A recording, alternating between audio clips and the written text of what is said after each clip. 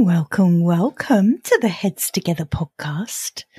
I'm your host, Jill Mokes, and this week I am bloody thrilled to be joined by the absolutely fabulous Eduardo Placer.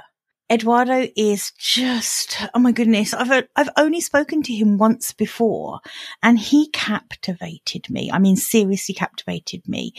He is the CEO and founder of Fearless Communicators, he's based in New York. His company helps speakers know what to say and how to say it, I think is how he phrases it, which I just love.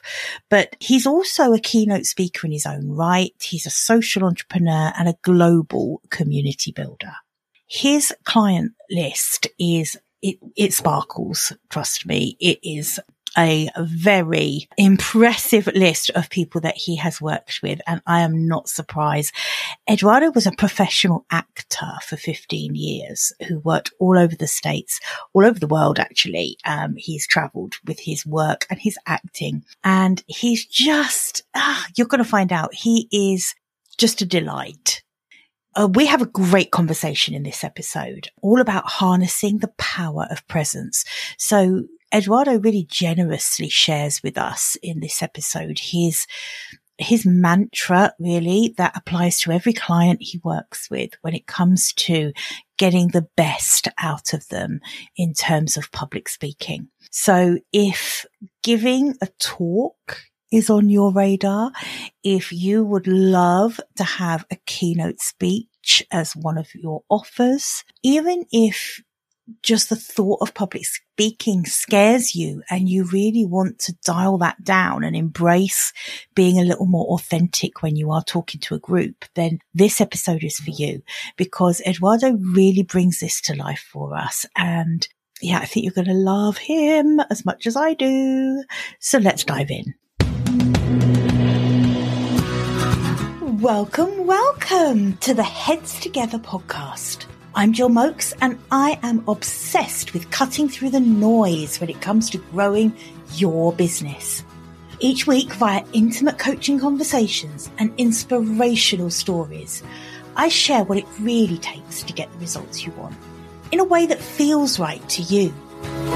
I am all about attracting higher ticket opportunities, building authentic relationships, and creating the abundant, full-fat version of your dream business. I mean, how many of us have beavered away creating a light version of what we really want? The thing is, I honestly believe when you're outstanding at what you do, there is no limit to what you can achieve. So, are you ready to put our heads together and make it happen? Let's go.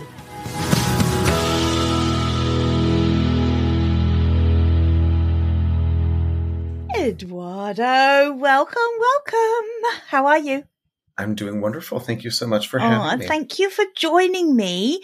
And there was a really, the reason I'm uber excited to have you join me is that we had such a powerful conversation together, didn't we, in private? And I suddenly thought, I actually wish we'd had this entire conversation on the podcast, because I feel like it would be selfish to keep you to myself. I need to share you. So thank you so much. Will you, just for everyone listening, tell us a little bit about who you are and your business? Sure. So my name is Eduardo Placer. I use he, him pronouns. And when I talk about my work as a public speaking coach, I always begin with second grade and show and tell, clutching a stuffed animal seal. And I'm staring at my classmates and I'm saying something magical like seals are mammals. They live in the water. They eat fish. Sometimes they're eaten by sharks. And I thought that I crushed it. Beautiful. And then when I looked at my classmates, there were 12, but it felt like 50. They weren't interested. And then I uttered, I don't know what, I was moved by the spirit to say, I named him after Brett MacGyver, who was the blonde popular boy that I had a crush on in second grade in Miami, Florida in 1986. We're talking about truth bombs, Jill. Truth bombs. Actually priceless. Yeah. And it was the first time that I felt unsafe. I literally tasted terror in that moment. And it's something that I've had to reconcile ever since. And I think that many people in their life turn their healing into their work.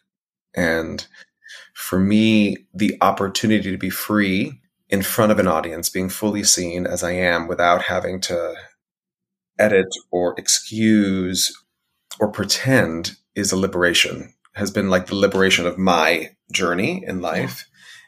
And I think a lot of people are hungry for it. Yeah, so many people are hungry for that. And for so many people, it's so bloody elusive. I think there are so many people who want it. And this isn't even, is it, about getting up on a big stage in front of a huge number of people? This isn't just about that. This is about being comfortable just speaking as yourself, authentically as yourself to anyone, right? Yeah. And I say there's no such thing as private speaking. So sometimes people will think public speaking is having to give a big presentation or 300 or 400 people or 1,000 people or 5,000 people. But this is public speaking. Yep. One, I'm speaking to you, but the other thing is if I'm speaking loud enough, my neighbor, I live in New York City, a neighbor is like walking outside, they can hear me, right? So we have it's all the people who think they're in a private conversation on a phone, on the tube or in the metro, or they're walking down the street and they think nobody's listening to them. It's like, we can all hear what you're saying. Exactly. The ones I glare at all the time when they're on the train talking really loud, those ones. Yeah. Passive aggressively. Yeah, really passive aggressively. Like, especially, and for Brits, that's quite hard as well. We don't do that. We're not even that good because normally we just sit there like this. That doesn't come over that well on a podcast. But with someone speaking on a cell phone loud in a train carriage, they get the full on passive aggressive, I will hold your stare until you start speaking more quietly. Yeah. Mm-hmm. This is the quiet car. Quiet carriage. Get out. Yes, that's right.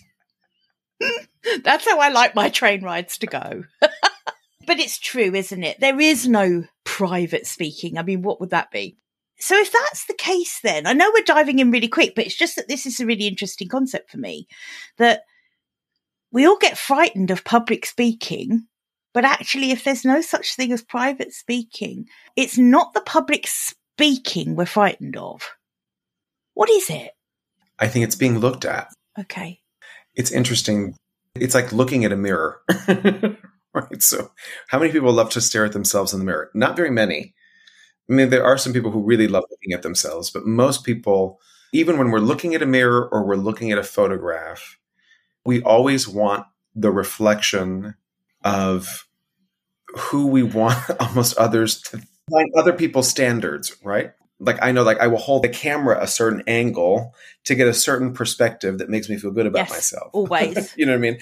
Or when I'm looking at a mirror, I'm going to look at a distance that does not highlight the parts of myself that I don't want to see. I was a stage actor for 15 years. And even for stage actors, we have to get headshots. It is torturous to go through hundreds of pictures of yourself, to find, and then to post them online and say, what are your faves? And inevitably, what's so interesting is the more something didn't look like me, the more I liked it. Oh, now that is interesting. Isn't it right? I was like, oh, I love that picture. They were like, well, you look like that one. You're like, but I don't like that one. I like that one. But you're right. We do that because don't you think there's always like a tiny bit of us that's disappointed when we look at a photo or look at ourselves in the reflection? Or when we hear ourselves too. I think we probably have an idea of who we are in our mind, and then we're greeted with reality. And not a lot of people are okay with that. I think the thing that's interesting about the stage, and I think one of the things that traditionally the stage, and I'll say the stage is the public speaking, which is me in front of people. I think that so much of our fear is connected to the beliefs that we impose upon others, that we think they're thinking what we fear about ourselves. Whew. So, for example, when I get up to speak in front of a group, like my biggest fear is people are going to think I'm not qualified. I don't belong. I don't fit in. I'm not professional. I'm too gay. Right? There are all these things. Yeah. And then I'm in my head kind of trying to figure out, well, who do they want me to be? And how do I perform who I think you want me to be? Which is oftentimes many steps away from the truth of who I am. Mm. And how powerful to have the courage. That's why I said at the beginning, it's actually so simple and so hard. Yeah. How do I let go of all the presentation, the performance, and just allow myself to show up as a person to communicate the truth that I'm here to communicate in this moment? And there is something physical about the event of speaking. If I'm speaking to one person versus 5 versus 500 versus 5,000, it's a different energy. There's a different lift that it takes. But I don't need to be another person. No. I don't have to be a character. I don't have to be a role. And I think this is part of this idea that I love about presence that we're talking about. I think some people call it charisma. Some people call it luck. Some people call it talent. Right. But I think really what we're talking about is presence. And there's nothing like it. I think you're absolutely right. So what I'm hearing is that finally getting the courage to stop performing, stop trying to second guess what someone wants you to be, or when we stop kind of tailoring ourselves almost into this fictional character that we've decided other people want us to be, that's when we can actually start being present. And when we're present, that's the key. That's the secret. That's the elixir that we're all looking for, that sometimes we think only happens for other people, talented people, charismatic people, like you say. But it isn't. It's the authenticity, to use the overused word. Yeah. And there's something really powerful about when you see somebody who really owns that presence. Like I remember, I'm going to speak from the context of dance.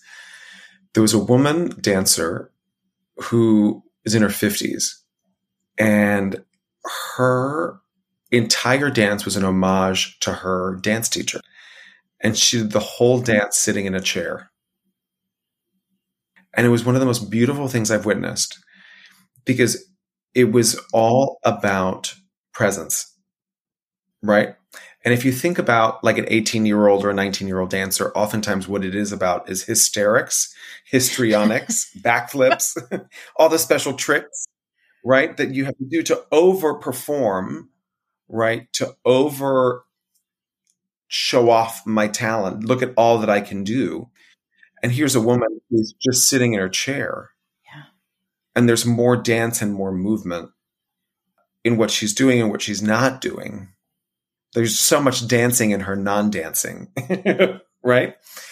And I think that's when we're talking about this event of speaking, if we can give up that we don't have to, the labor of pretending that we're somebody else. And if we can liberate ourselves to creating the circumstances that would allow me to be fully present with my audience, not in my head in an exercise of perfection, trying to please. I want to do a good job. Do you know what I mean? For myself. But show up and say, I have something to offer. I know what it is that I'm talking. I'm not talking about winging it, making it up, just showing up in front of people. It's like, but you're prepared, but not from a place of control or pleasing, but really showing up from a place of service. I just think that that's where the magic lies, you know. And when you're present to it, you're like, oh wow, this is mastery. This is something else. And when you're in the show, when you're watching someone in the show, you're just like, ugh, I'm tired. Yeah. So I'm thinking, like, for my listeners who I know struggle with this, The women that I work with, I tend to work predominantly with women, not exclusively, but predominantly. Mm-hmm. They really crave visibility and then they reject it at the same time. Right. So they crave it because they have something to say. They have a message that they want to get out there, but then they reject it because it's so freaking scary. It's so freaking scary to put your true thoughts out there, your true thoughts. And it's so scary to risk looking. I think that you said something. It's like people are scared of people looking at you. And that's what it is, because what you're really scared of is people looking at you and you disappointing them, letting them down, making a fool of yourself, all of those things. That's that fundamental core, isn't it, of what scares people. So how do you help? Because I know this is something you work with clients on in terms of helping people overcome that and really learning how to be confident enough to be present and to feel into it in their body. So I want to talk about confidence, and then I'll talk about the other piece because it's actually really interesting. One of the things I love is etymology. So I'm a big fan of root words because what I love about language is that a word didn't exist and there was a human experience of something. And then someone uttered a sound and we gave that sound meaning as a word. And then over time, that word continues to deepen its relationship to a meaning. Now there's what the origin meaning was and then what we think it means now. And sometimes it's not the same, right? And sometimes, so again, from a word perspective, like what does this word really mean? Sometimes we're in what we think something means, which is useful. But I love going to the original source and with the curiosity of, well, what is this word actually communicating and telling me? And I had a client who was at Columbia in their coaching program, and she was doing a dissertation and a paper on confidence. And we were sitting in a conference room and we were crafting a keynote around the topic. And I said, well, let's look up the etymology. What does it mean? What is literally the word communicating to me? What is it trying to say? And the word confidence comes from the Latin and means with trust. Huh.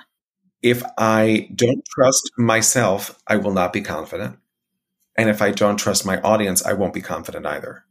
But that's this tightrope of trust. And that's what's happening in that context of speaking. If I don't trust myself, I can't show up fully present because I'm going to be in my head. Yep. Right? And if I don't trust them, then I'm not going to feel safe. So I'm not going to feel confident either. So you almost have to I'm trusting myself and I'm surrendering any control and allowing the belief, that trust with the audience. And I think as a speaker, you're gauging that. I mean, this is what actors also do. There is that tightrope of trust, but you are in relationship with that audience in that conscious and subconscious tugging on that balance of trust so that you can be fully present with them. So you can actually speak to what they need to hear, not what I prepared on the piece of paper. Like I could have prepared all night for something, but I show up with an audience and I'm like, wait a second, whatever it is that I'm saying right now is not communicating to them. I can either stick to what was on the paper or I can pivot and respond to what the moment is calling for. But I got to be able to trust myself in front of an audience to be able to do that pivot. Mm-hmm. And that is a practice. And that practice, which is what we lead our clients through, I say we're grounded in body, we are present in mind, we lead from the heart, and we speak into the spirit of our shared humanity. Oh, can you say that one more time? Grounded in body, present in mind, we lead from the heart, and we speak into the spirit of our shared humanity. So people think, well, what I'm going to do is speak. Like that's the first thing. And there's all the stuff that you have to do before you speak. Yes. So, and this is it, isn't it? This is that harnessing the power of presence, which is what we've called this episode. This is the power. Correct. It is a practice. It is not a destination. And it changes depending on the audience. It changes moment by moment, right? Because the moment, this is a new moment, this is a new moment, this is a new moment, this is a new moment. I can learn from the past, but every moment is a moment to be present in. What we do is we begin with the body because most people don't have a relationship to their body as an instrument, as a tool. We work the brain, but the body is divorced in relationship to speaking. And the pressure of being in front of people and whatever your history is with your safety or lack of safety in front of people has your body in some type of reaction. For many people, the experience is fight or flight. And what you have is many people are like, I'm not feeling anything. I'm not feeling anything. I don't know what you're talking about. Meanwhile, they're not breathing. They're going blue. Your body's like, totally. There's nothing wrong. There's nothing wrong. I'm happy. I'm feeling great. This is amazing. This is amazing. The best day of my life. overly hydrating. I have to go to the bathroom every 23 seconds. But I'm fine. I'm fine. I love it. So the part of it is acknowledging, wait a second, I have a body and my body is having a response. And how do I slow that response down? Okay. Right.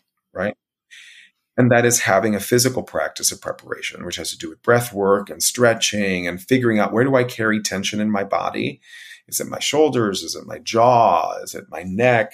Like, where am I feeling tight and contained and maybe terrified today? And how can I locate that in my body and create some room and space, right? So that's part of that physical practice, because you're also channeling some of that energy.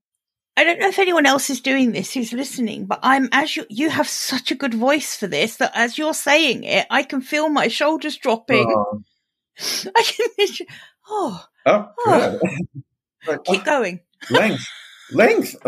Yeah. And I mean, as I'm doing it, it gives me an awareness. I think it's something for people to note that as I was speaking about the body and connecting to where we carry tension, all of a sudden you probably started focusing and think, oh, wait a second, I am feeling something in the back of my neck right here, or in my lower back, or in my legs, or, all of a sudden, wait a second, I am in a body. And how am I checking in with my body in this moment? Not because I stretched yesterday or not because I stretched whenever, but the practice. Let me connect here. Let me ground into this body. And then what I say is, this is the present and mind piece, is acknowledge and name the fear. So people have an experience, which is, I'm panicking, I'm scattered, I'm ramped up. And I think it's important to name that experience something. Some people call it excitement, which is a beautiful reframe. And I think many people will experience it as fear. And I think if what we can do is say, wait a second, this fear is a teacher and it's showing up and it has something to teach me. And maybe what that feeling is connected to a thought, I'm trying to please this audience. They're not going to like me. They're going to think I'm stupid. They're going to think I'm silly. They're going to think I'm not qualified. They're going to think that I don't belong here. They're going to think that I'm too fat. They're going to think that I'm ugly. They're going to notice that, I've been eating a lot of cheesecake lately. They're going to, whatever the thing is, that when you actually name it, not because you're thinking it, but when you actually name it, you're like, that's really what's stopping me from showing up here. This probably silly belief that I've been dancing with since I was 8 or 9, showing up. I'm going to let that control the moment. I'm going to let that be in the driver's seat. I don't think so.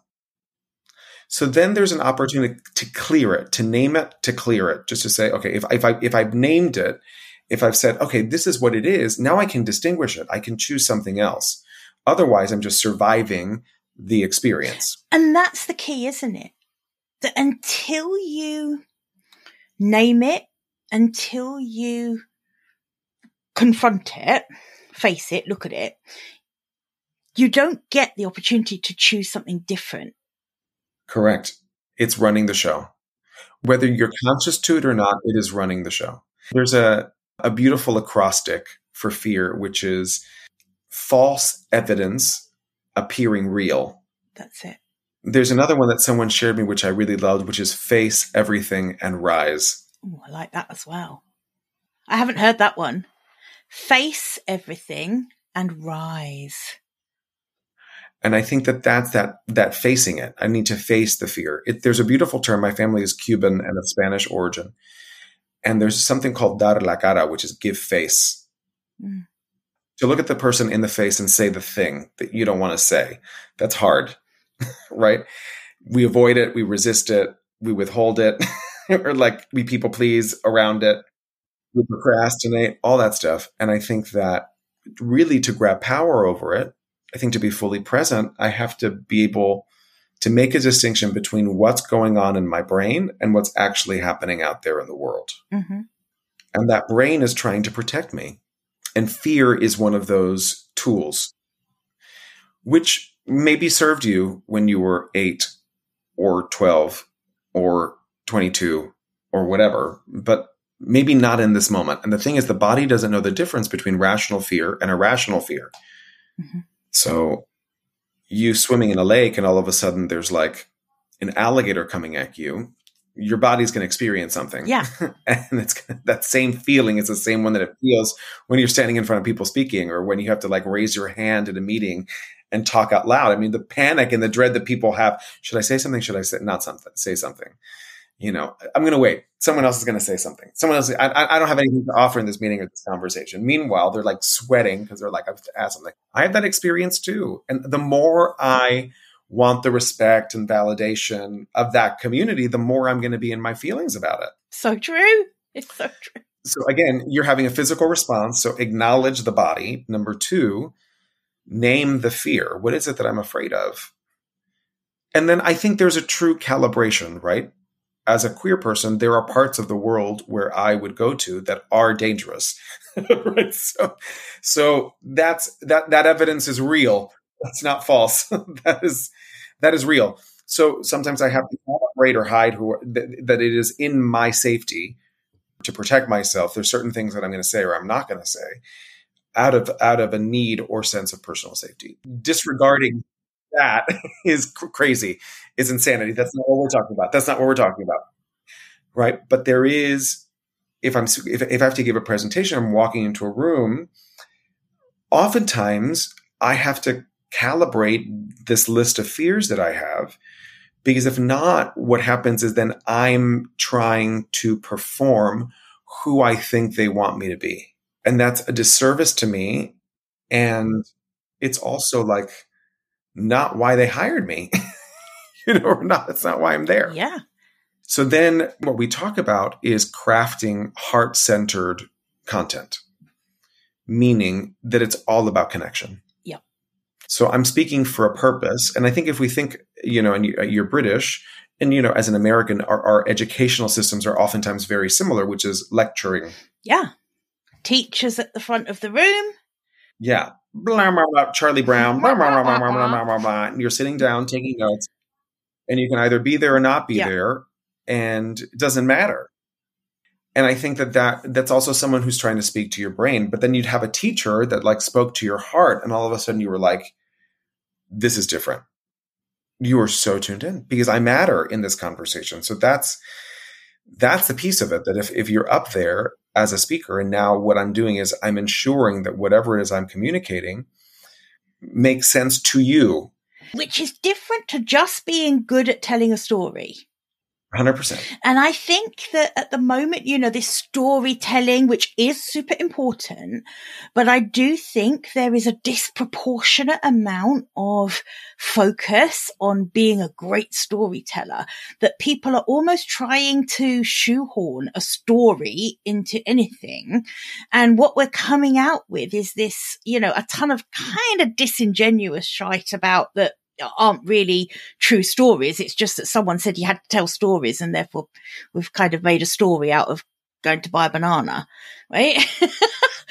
Whereas what you're saying is that actually the content comes first. It's leading with the heart-led content is incredibly important. The connection is everything.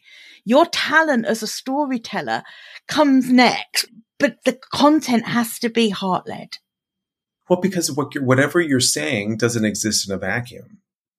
It exists in relationship to the audience that you are speaking to. If I haven't considered them, and they can either be there or not be there, then they're thinking, well, why the fuck am I here? And I think that there is something magical when you have And again, people think they're storytelling, but they're not storytelling. They're story dumping, or they are timelining, or they're talking about themselves. It's also event dumping. Well, I did this, this happened, this happened, this happened, then this happened, and this happened. And then suddenly the audience is like, and I need to know this because... Why? And the thing that I think is interesting about storytelling is we use story to extract meaning. Mm-hmm. So there's what happened. Mm-hmm. There's what happened to you, or there's the events of the story. Now, I, as a storyteller, can piece those events together in different ways and tell you a different story. Like, we could have a whole room of people with the same series of events, and everyone's got a different story. So there's something interesting about that. And I think that has a lot of agency for the storyteller and a lot of responsibility. But the point is that I put those events together to extract a certain meaning. Yeah. And that is what you want to be in relationship to your audience about, which is, what is the meaning? What is it that I'm piecing together for them? Like, how am I putting these pieces together for them? Now, I believe my goal as a speaker is to put the pieces together that I think are going to afford them greater clarity around whatever message it is that I'm looking to impart. They can like it or not like it. Right. That's not on you. They can believe it or not. That is not on me. But that's because they don't have to believe it. Like, I'm not sitting on any throne saying, I know everything about it. You're welcome to disagree, and communicate it to them, right? And my job is to communicate something to an audience, ideally so that they get something out of it. Otherwise, why was I up there? And again, whether they agree or disagree or like it or not like it, I set an intention in communicating that to you. And it's going to resonate for the people that it's going to resonate for. And it's not going to resonate for the people that it's not going to resonate for. And that's okay. That's okay. And I think one of the things that's beautiful is that you can also leave an audience with an experience, which is like, I didn't agree with anything he said or she said, but I understand their point of view and I understand their message. I think that's a win. Oh, I completely agree with that. That is an absolute win. That's an absolute win, right? In fact, that kind of challenging response when someone isn't necessarily leaving, like, oh, bravo, absolutely agreed with every point there. I think that's actually quite exciting to divide an audience and to have someone go away and say, I really didn't agree with that, but damn, he put that across well, or damn, he's got me thinking about that now. Oh, that's a real win. I've had the privilege of working all over the world. And one of the countries that I've happened to do a little bit of work in is Israel. And this is a broad generalization. Israelis can be very direct. They're not mincing words. Culturally, like Americans. As an American, Americans like to hedge and mince the words. And everybody is like, that was amazing. That was extraordinary. That's the most amazing thing I've ever heard. Awesome. Israeli was like, that was shit. That was not good. In Britain, we're in the audience going, oh, that was nice. That means, and in American, that means that was awesome. But in Britain, we just like to say, that was nice. Nice. That was really nice. Nice. Yeah. That is. And the Americans offended. The Americans like, yeah. You're not meeting me at my high level pitch of excitement. But the Israelis, no, that was shit.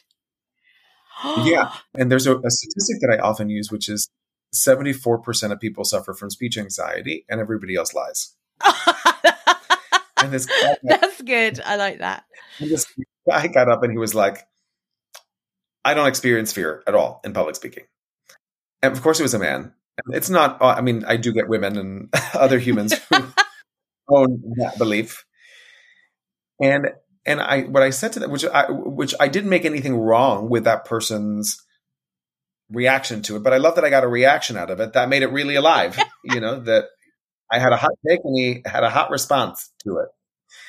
And what I said to him was, I said, congratulations. That is amazing that you've never experienced that and don't experience that. And I'm going to invite you, as you're in this room, to consider that this is something that many people, if not the vast majority of the people in your life, maybe it's like your team, if you're a business owner, right?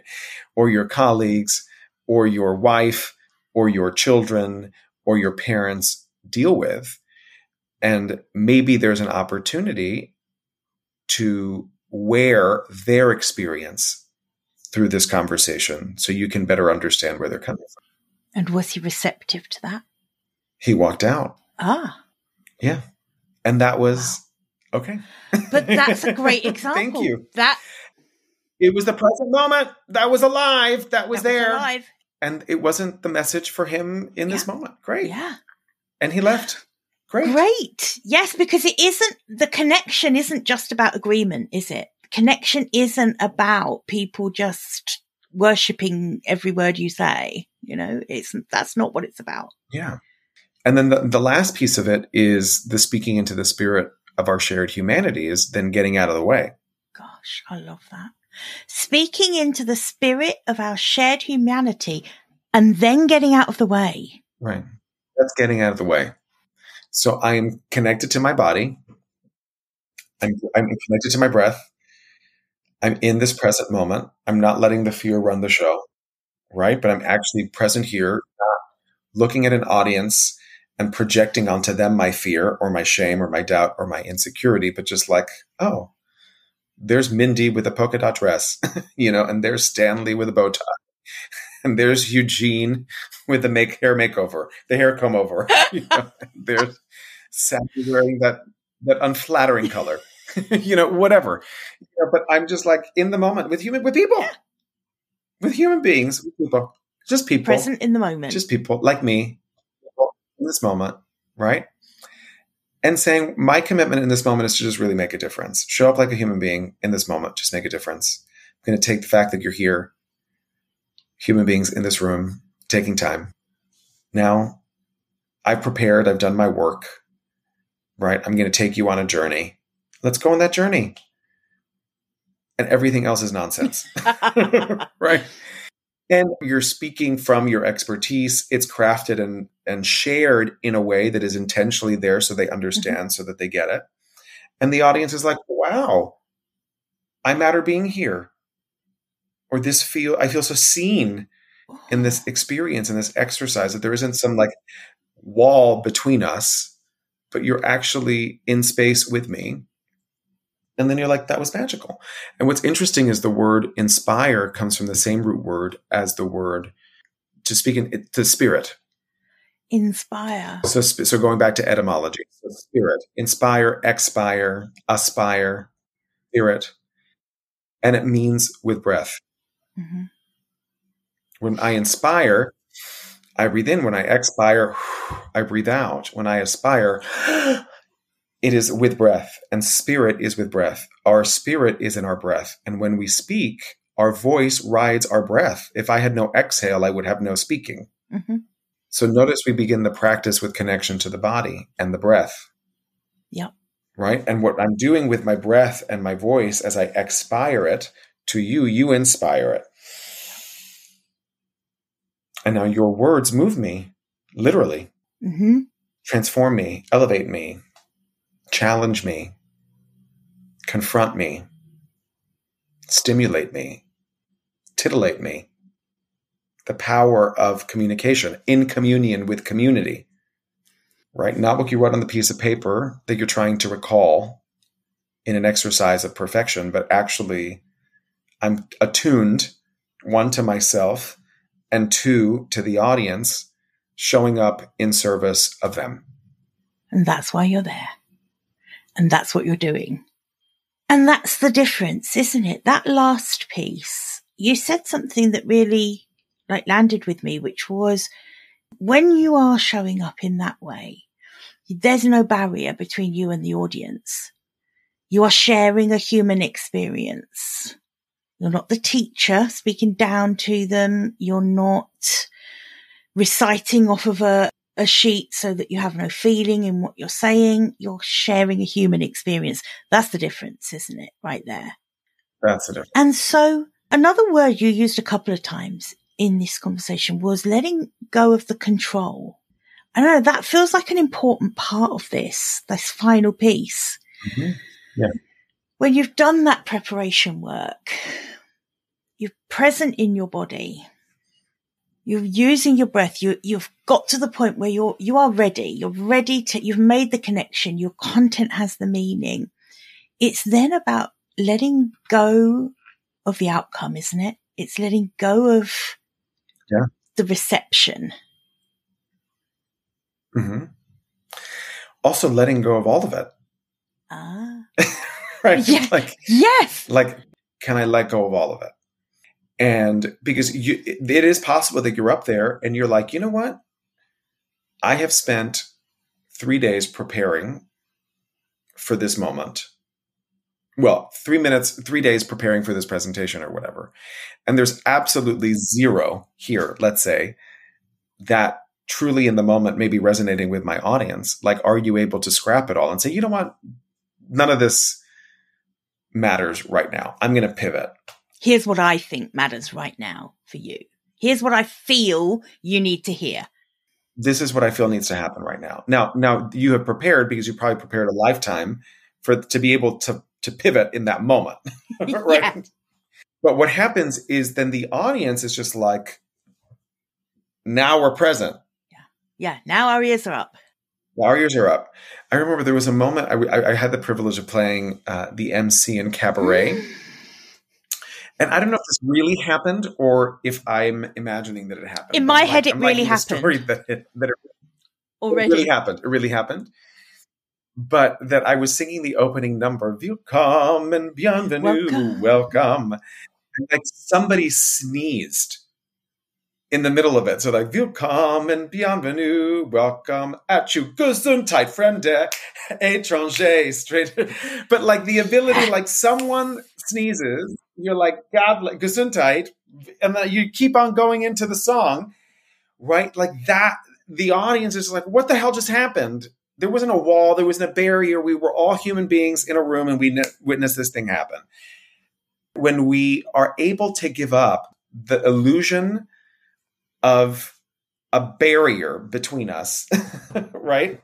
It's one of the things I love about living in New York City. I'm on a subway. There's no barrier. There's no barrier. I mean, we're just all in each other's air, right? And space all the time.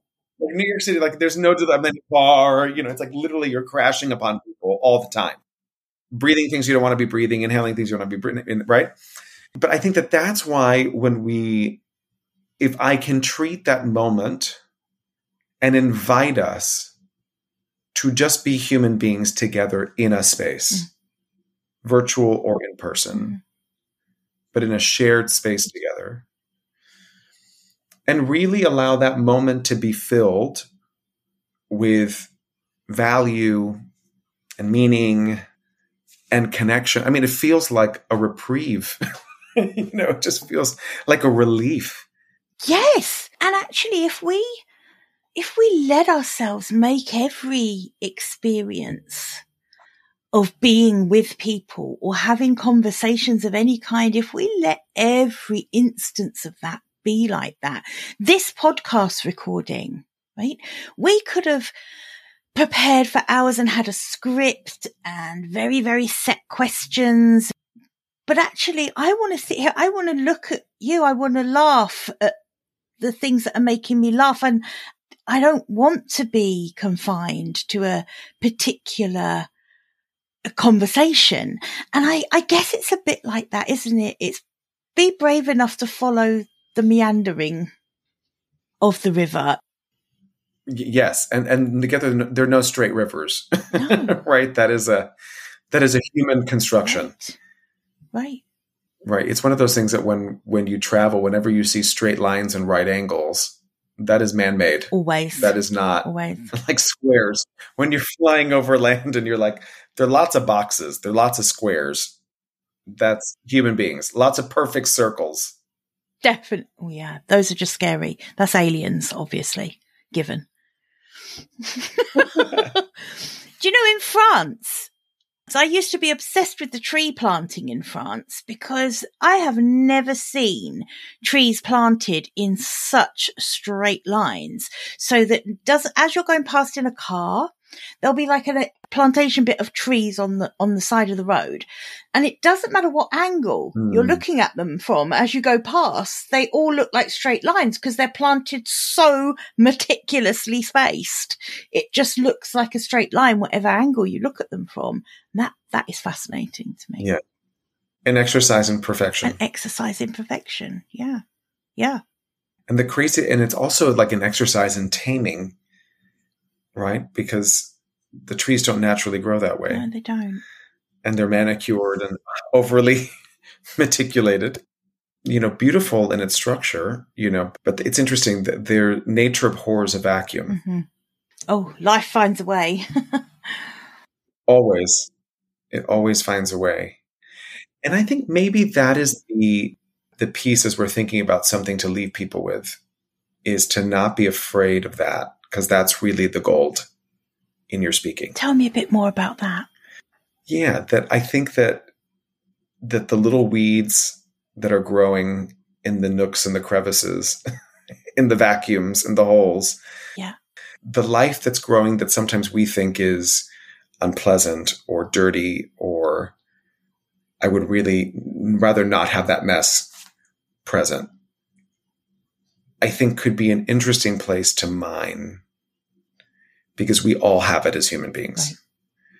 And I think that is why when people oftentimes share of hardship or struggle, we feel relieved because we also have hardship and we also struggle.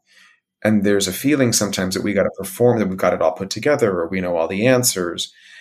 If I see and I witness an epic disaster, like I don't want to witness that either. But I think I want to see the weeds. I think you're right. I want to see the leaf that is growing a little askance and askew. I want to see that I'm curious about that. I'm curious about the one that's out of line, just an inch. I'm interested in the branch that is growing outside of the structure, because why is it sticking out, or why is it there? And I feel like that is maybe a metaphor for that part of us that we are terrified of being seen. And yet that's where all our eyes go. Do you know what I mean? And it may be the truth, right? I think you're right. There are like hundreds of trees that are in in formation in that line. And then there's that one little branch that's sticking out, and everyone's like, you can't take your eyes off of that branch. And it's because it's not like the others. And there's, I think, something real. We would also say it's off about that. Yep. And yet that is alive. And for some reason, that's the parable that we're landing in this moment. Exactly. What's come up for me then is in this kind of current climate we're in at the moment with AI and, a lot of stuff that isn't in some ways as real experientially. I think we are more and more craving the less polished, the less perfect, the more real. Yeah. So it makes sense, right? It makes sense of why our eyes land on the tree branch that's sticking out. Yeah. Because one of these is not like the other. Sesame Street. One of Yeah. these things is not like the other. I love it. Because that goes back to the authenticity conversation that we had, right? Where people drop that authenticity. But I think there's an opportunity to reflect on, when was it ever a good thing to be authentic? When was it a good thing growing up to be the tree, that branch that was out a little bit to the side? Yeah, absolutely. Right? But actually what we sense is conformity, not authenticity. And then yet everyone's like, be authentic, be authentic, be authentic. I don't know how. It wasn't safe to do that. I don't know what that means, because I've been told not to say it or do it. Stay in that line. That's it. Yeah. And I think that's part of that liberation, which is like, what if I can color outside the line? Which brings us so beautifully back to what you opened with for us, which was about that liberation of harnessing the power of presence when you're speaking. And you have just so beautifully walked us through that today. And I thank you so much. What that triggered for me was the word alive. Mm. Yeah. And I think that there is something, can I allow myself to be witnessed being fully alive in a moment? Do I have the courage? Do I trust myself? And do I trust that my audience will be okay with me being fully alive? Yes. In this moment. And when you experience it, because you get glimpses of it and glimmers of it, it's not all the time, right? I think there's nothing like it. I think it's truly magical. And that is my wish for your listeners, that they have that experience. I wish that for them too. And for me. And for you, obviously. Tell us a bit about how your company, Fearless Communicators, how do you serve your clients, and how can my listeners kind of find out a bit more about you? So we're a public speaking coaching business. We work with people on what they say and how they say it. So we work on content creation and we work on delivery. And all of our work goes through that process of being grounded in body, present in mind, leading from the heart, speaking into the spirit of our shared humanity. So that is the container that holds all of our work for our speakers. And our clients have been everything from US presidential candidates to UN diplomats to founders of tech companies to social activists, people out in the world looking to make a difference and need support getting out of the way so they can really be the channels for that message. So we do that with individuals. We also do a program called Fearless Fire, where we work with humans on crafting like a TED Talk in 6 days. It's like getting shot out of a cannon. That's an exciting program. That's the one that's got me captivated. That is an exciting program. Right, because there's what you think you want to say, and then there's the truth. Yeah. And can you create that container, again, to use a facilitator word, where people feel safe enough to actually say the thing that they really want to say in the way that most sounds like them.